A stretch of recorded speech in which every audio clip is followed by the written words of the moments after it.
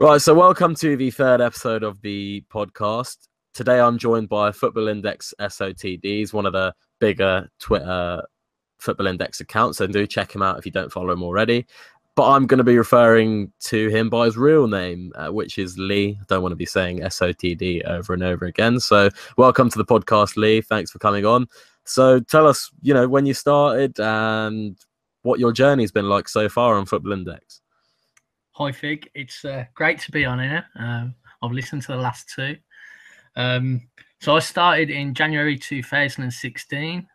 Probably like everyone else, really, dripped a bit of money in for probably about 9 months, very small deposits. And then after 9 months, I decided to put quite a fair chunk in.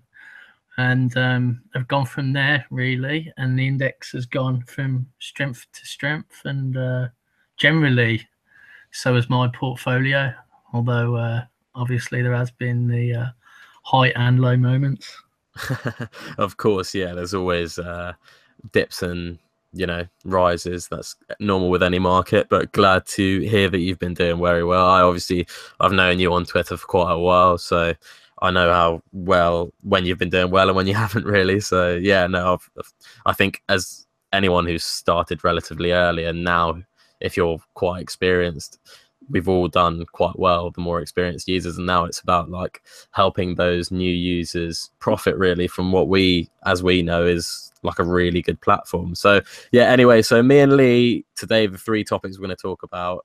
So the first topic is going to be how media buzz has been a bit less predictable really in the international break, but in general throughout the season we picked up on it in the last podcast, but I think I really wanted to go in depth on that. And the second topic is going to be, actually someone asked me about this. They asked me, should I sell or keep players who have mid-term injuries, like 6 to 8 weeks, say, considering the spread? And I didn't really know like how to answer it, so that's what we're going to talk about a little bit here. And the last one is going to be how you can prepare and expect high volatility and high volumes of trading in the next week or two, where people have kind of held cash during the international break, and they've also got those, the deposit bonuses to roll over. So there's going to be quite a lot of trading. So we'll talk about the predictability of the media buzz first. So Lee, what are your thoughts on this during the season so far? I mean, so I kind of talked about how writers are going kind of article crazy at the beginning of the season, and it's kind of hard to predict who's going to come out on top. So what have your thoughts been so far with regards to media buzz this season? It seems almost as hard to predict as the performance buzz, really. Yeah, I think the start obviously was still dominated by the transfer window. So we had Coutinho, Sanchez, couple of others, even the likes of Matic, winning quite a lot. And I think it's just started to settle down a little bit. I don't think we've got any regular winners yet. I mean, we've had Harry Kane, but we haven't had a Zlatan yet. And I don't think we're going to get a Zlatan. Yeah. Maybe until we see Zlatan again. But I think I was looking at the fixtures earlier today, and I think United have quite a lot of big games coming up, and I think that might lead to some of their players doing quite well on that, as we've seen United players do before. Yeah, however, I've also been keeping an eye on United players, how they've been doing on media buzz, and it seems like the likes of Marouane Fellaini are actually doing better than anyone else. So, I'm not that sure, but I do think it's beginning to settle down. I think it's becoming more Prem dominant for now. I think that will change again when we get to the last stages of the Champions League. But I think if I remember last year, that was the case as well. Yeah, I mean, last year, just to pick up on that point, I think Ronaldo won. Obviously, like his form was unparalleled at that point during the Champions League. It was kind of hard for anyone else to win the buzz, really. Imagine if performance buzz was around then, he would have probably gone up twice the amount he did, but he dominated media buzz for that kind of period due to his performance in the Champions League. So yeah, that's a good point. Like there's obviously like big Prem domination with media buzz usually, but that can change during the Champions League. And as we've seen in this international break, like you can have, well, in the last international, you can have Welsh players who could win it. And then you've got this international break, you've got Messi, and I think Sanchez is up there today, but Messi mainly, whether or not he's going to make it to the World Cup, kind of a massive story. So that's picked up quite a lot of media attention. But yeah, no, I think it will start to settle down. It's kind of during this hectic Christmas period where writers literally can't write about everything that's happened, where we'll kind of see potentially lower scores and we'll have maybe 500, 600, 700 point winners. Whereas here it's kind of like to place, you need, 500 plus. So maybe, yeah, you are right in that regard. So what do you think in terms of that hectic period between pretty much like late November and early January, really, where there's lots of Premier League fixtures? Do you think buzz points will kind of increase in terms of media, or do you think they'll, as I said, be smaller and more settled kind of points? Well, I mean, as you said earlier, that kind of might be the period where Zlatan comes back, so he might flip everything on its head, really. Yeah, I think it's difficult to know. I mean, Saturdays, for example, where there's been where there's lots of games, generally we don't see that huge buzz scores. I'm not sure why that is. Whether journalists work a bit less on a Saturday, which could be the case, or don't work as late anyway. But I think there'll be more, as we used to see the Sunday winner, and they'd usually win the Monday as well. Yeah, that's the thing. Actually, we haven't seen that at all. No. Yeah, we haven't had that many back-to-back winners so far this season. I think Harry Kane won during this international break, but just in general, we haven't actually had that many. Whereas there were periods last season where Zlatan could win 3 or 4 in a row. There were periods where, yeah, as you said, a Sunday evening fixture winner would definitely win the Monday. Whereas now, I don't know, it's kind of hard to say. Same with like the Champions League fixtures, you could have someone big score on a Tuesday, win Wednesday and Thursday, or especially United last season with Europa League. If someone would score, if Zlatan would score on a Thursday, he'd probably win all the way up till Saturday, unless there was a big score on Saturday, which isn't that common. But yeah, no. So moving on to our second topic, which is whether or not you should sell or keep players with mid-term injuries. And what I mean by mid-term, short-term I kind of class between like 1 to 4 weeks maybe, and then long-term is probably 3 months or more. But whether or not you should sell players who are in between that kind of period, between 4 to 12 weeks, whether or not you should sell those players considering how high the spread is. And this topic actually comes from a question someone asked me on my Twitter account, and I didn't really know how to answer it with enough certainty because there are pros and cons, really. So what do you think about that, Lee? For example, we saw Mane recently, and I don't want to advocate anyone to hold or sell, but what do you reckon are the like pros or cons from keeping or selling someone who's out for like 6 weeks? I think it depends on personal circumstances. I think, do you need that money to generate more? Or do you want it to sit there for 6 weeks? And of course, it's if you've got a lot of a player, then and you haven't got much funds elsewhere, it's obviously quite fun to play the game. If that player's injured, you're not going to be playing the game that much. But I think a lot depends on how quick you can get in, especially now with the spreads being increased a little on injured players. So I think, for the Morata, when we heard about his injury, I looked and I was a bit late and I decided just to hold, and I think I did okay with that. Yeah, I think that was the one where I kind of looked at and said, well, if it's 2 weeks, then obviously I'm going to hold because of the spread and he's probably going to win a couple buzz. But if it's 2 months, then that's completely different. So there's not that one was a bit stranger as well because there wasn't any certainty how long he could be out for, and still don't really know. It's quite up in the air. I still hold him, but that was kind of because of the spread as well. I'm not sure if there's still a large spread on him, but I know with Mane, I sold mine because I kind of was in there relatively early, and I thought when I was selling, oh, he's probably going to go down lower. And you've got this it's kind of a limbo really, because at the moment his price might be kind of relatively stable and he's going to win you a buzz or two along the way, especially during the international break. Throws a massive spanner in the work as well, because it makes it even harder to know whether or not to sell these players, because they could return more in this international break than they could media-wise the rest of the season. You know, like it's a really strange situation to be on. But I think the good thing about it is there's pros and cons to both, which kind of means you're not in a kind of losing situation whatever you do. As you said, like if you need the capital, then by all means sell. If you don't, and he's only a very small part of your portfolio, then you can afford to hold, really. It all depends how you play, as you said, how you play the game. But at the end of the day, you have to be in the game to win, so to speak. And I think with Mane yesterday, I think he dropped to, well, it was about £3. He dropped to around 275-ish, I think. Yeah, about that price, yeah. And by the time you've got your 8p back, because I think did he win Buzz? Yeah, he won Buzz yesterday. Yeah, so that's 8p back. So that's like 283 in theory. Then he went up about another 10p, I think. Yeah, people buying on the dip, yeah.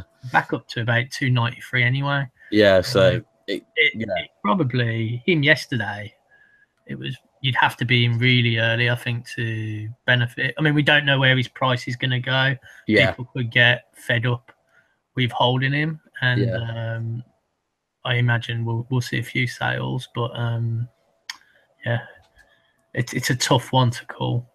Yeah, that's precisely what I was going to pick up on as well. Is at the moment holding an injured player might be okay, but there could be a massive rally in another player or massive hype in another player, and if someone needs the capital, the first person they're going to sell is the injured player, really, isn't it? That kind of is what happens. You look through your portfolio and you're like, well, they're not going to be playing for 4 weeks. I'm going to bin him and buy him back. And I think especially in a PB, in the performance buzz period that we're going to come into, they can't win. You know, it's impossible for them to win, and I think that's why we might see a slight further decrease in that type of player, just because people want to use their capital to generate funds, and they're not going to be generating much with an injured player. For sure. I mean, in my 5 ways performance buzz would affect Football Index, one of them was that injuries would play a pivotal part in a player's price, because obviously, as you said, if they can't play, they can't win performance buzz. So it's really interesting scenario there. I think any way you play it, however, if you are listening, there are pros and cons to both situations. So do bear in mind, if you have sold or you haven't, then there are, as I said, pros and cons to both. So don't really worry about it too much. I think a bigger worry is, as I said, those long-term injuries. If someone's out for 3 to 6 months, 9 months, God forbid, then it's going to be tough to advocate not selling, really. But those short to mid-term range injuries, it's more of a complex decision, really. So we'll move on to our third topic now, and this is where we're going to talk about how to prepare and how to expect high volatility on the back of these international fixtures. And the reason for this is due to lots of people holding cash in reserve for this little bit of volatility that's going to come up, and also people who are ready to roll over their deposit bonuses. If you don't know, Football Index recently did like a deposit bonus where you get 10% cash back on a deposit up to £10,000. So you have to roll that over 20 times to withdraw it. So people are going to be buying and selling quite a fair bit. So for me personally, I kind of expect some kind of big spikes, and personally I see it as like a good opportunity to make money. But how do you think the next, week or two, maybe even three, will be, Lee, before the penny stock's arrival in terms of volatility? Because I personally thought people would be buying and selling less, but after I thought more and more about it, we haven't had performance buzz for 2 weeks. There will be a lot of cash in the air, and there are those people who want to get those deposit bonuses rolled over. So how do you think it will be, the market in general will be affected really the next 2 weeks? I think just like performance buzz was 4 weeks ago, I think it's going to be like that. I think it's going to be high volatility, plenty of ways to plenty of opportunities for everyone, and I think we're going to see players moving 10 to 20% maybe, like we have before. I do think people are thinking more in terms of November now, so that might stop the volatility. Well, not stop, but decrease the volatility a bit. But I do think it will be high, and people love being involved with performance buzz. People like watching it. People like having a player involved, and I think all of that adds up to high buying and selling. Yeah, for sure. I think I always look at certain players rising during this international break, and I always kind of look at their rise before a game with it they could potentially play well in and do well on the performance buzz charts. And some of the money is already going into that, as we were talking about. Some of the players are already rising with anticipation for those games, really. But yeah, I expect. Sorry, go on. So I mean, like Falcao, I hold Falcao, so I've been keeping an eye on him, and I think he went down 10%, and he's back up the 10% now, from when, from before the international break. So people are already preparing for games. Yeah, and yeah, I think it will. It's going to be quite mad, I think. Yeah. Hopefully, everyone can make a little bit of money during that volatility. But I think also during the international break, we had massive rises. Well, you don't really think of Messi's rise from like 790 to nearly 830 now as a massive rise, but the actual money needed to take him past that point is like nearly up to 30 grand or whatever. So that is a lot of money potentially coming out of lower players and going into Messi. And obviously we had the massive rise in Kane as well. He went all the way from £5 to nearly 660, wasn't it? And that's a lot of money as well. So that's either money that's been held in reserve for opportunities like that, or people have been selling players across the market to fund those rises. So what you will see probably in the next coming weeks is that you have a lot of players that look quite cheap due to these rises, due to comparative value, which could make these PB players fly even more with the coming high volumes really of trading. Yeah, I agree that some of the rises have been big, and I think we'll see money moving about quite a bit, and I think there's quite a few players with potential for big increases, especially if they hit a couple of performance buzz wins. Yeah, I mean, even if you looked at recently, Ciro Immobile came up, and people, due to comparative value, he went up quite a bit, and that's, without even seeing one of his scores on, the performance buzz. I know you can like look at past history and look at how he's going to perform, but it's just good to see that the players that are coming up so far, people are valuing them, because I think we went through a little period of where I think we had like Chris Wood coming up one week, and I know he won a performance buzz, but players like that kind of coming up that people didn't really see much value in. And it's kind of refreshing to see that people are putting these players up that can be part of this like mass price movement and can be part of the volatility. Because if you've got someone like Chris Wood up, they are not going to be kind of in the game, if that makes sense, performance buzz wise. They're not going to be treated the same by many traders, and they're not going to be part of this potential upcoming volatility with, you know, as I was kind of predicting, mass volume trading really. So yeah, what are your thoughts on general player value nowadays? I think it's so difficult. I think with November coming up, I just don't know.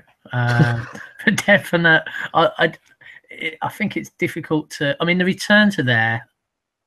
Whatever the returns are there, I think it just comes down to amount of money in the market. Yeah. So as long as you're willing to, if you want to hold on to a player, then I think that player will.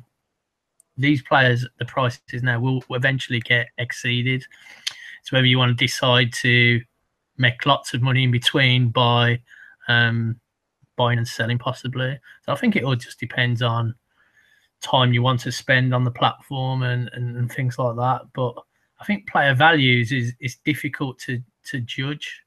I mean, some of these players could turn around a performance buzz, not even in November, now even, and you can make 10% of the price straight away. Yeah, of course. Like some of those, you know, £1 to £2 players, they could really explode. I think there's a lot of players who have kind of consolidated in price for quite a while now. I think mentioned in the last podcast episode, where they've kind of consolidated for a while. People have either accumulated those players at the low end and they're just kind of waiting for an explosion, and then you either keep for the returns or you take your profits.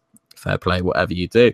But there is kind of a lot of waiting and sitting on certain player prices. People, as you were saying, you were monitoring Falcao, you have him, but a lot of people will be monitoring those kind of players as well, waiting and seeing what's going to happen really, because as you said, we've got such a small sample size. It's really hard to actually say whether or not a certain player is of value, because last season we had 5p being competed for by 200 players, and now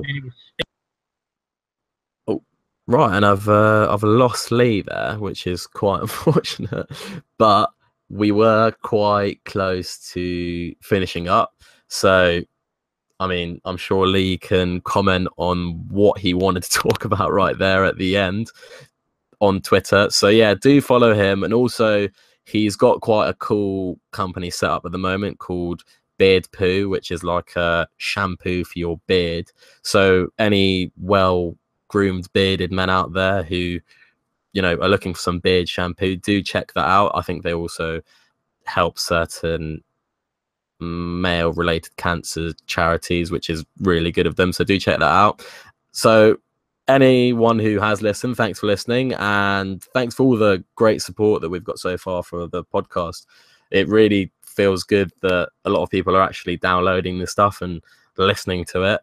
So yeah, catch me on the next podcast. I'll have a couple videos, trading technique videos, and a couple of vlogs coming up quite soon, so do keep an eye out on those as well. So thanks for listening, and yeah, like, download, review the podcast, and subscribe to the Twitter and YouTube channel as well. Thanks for listening, everyone.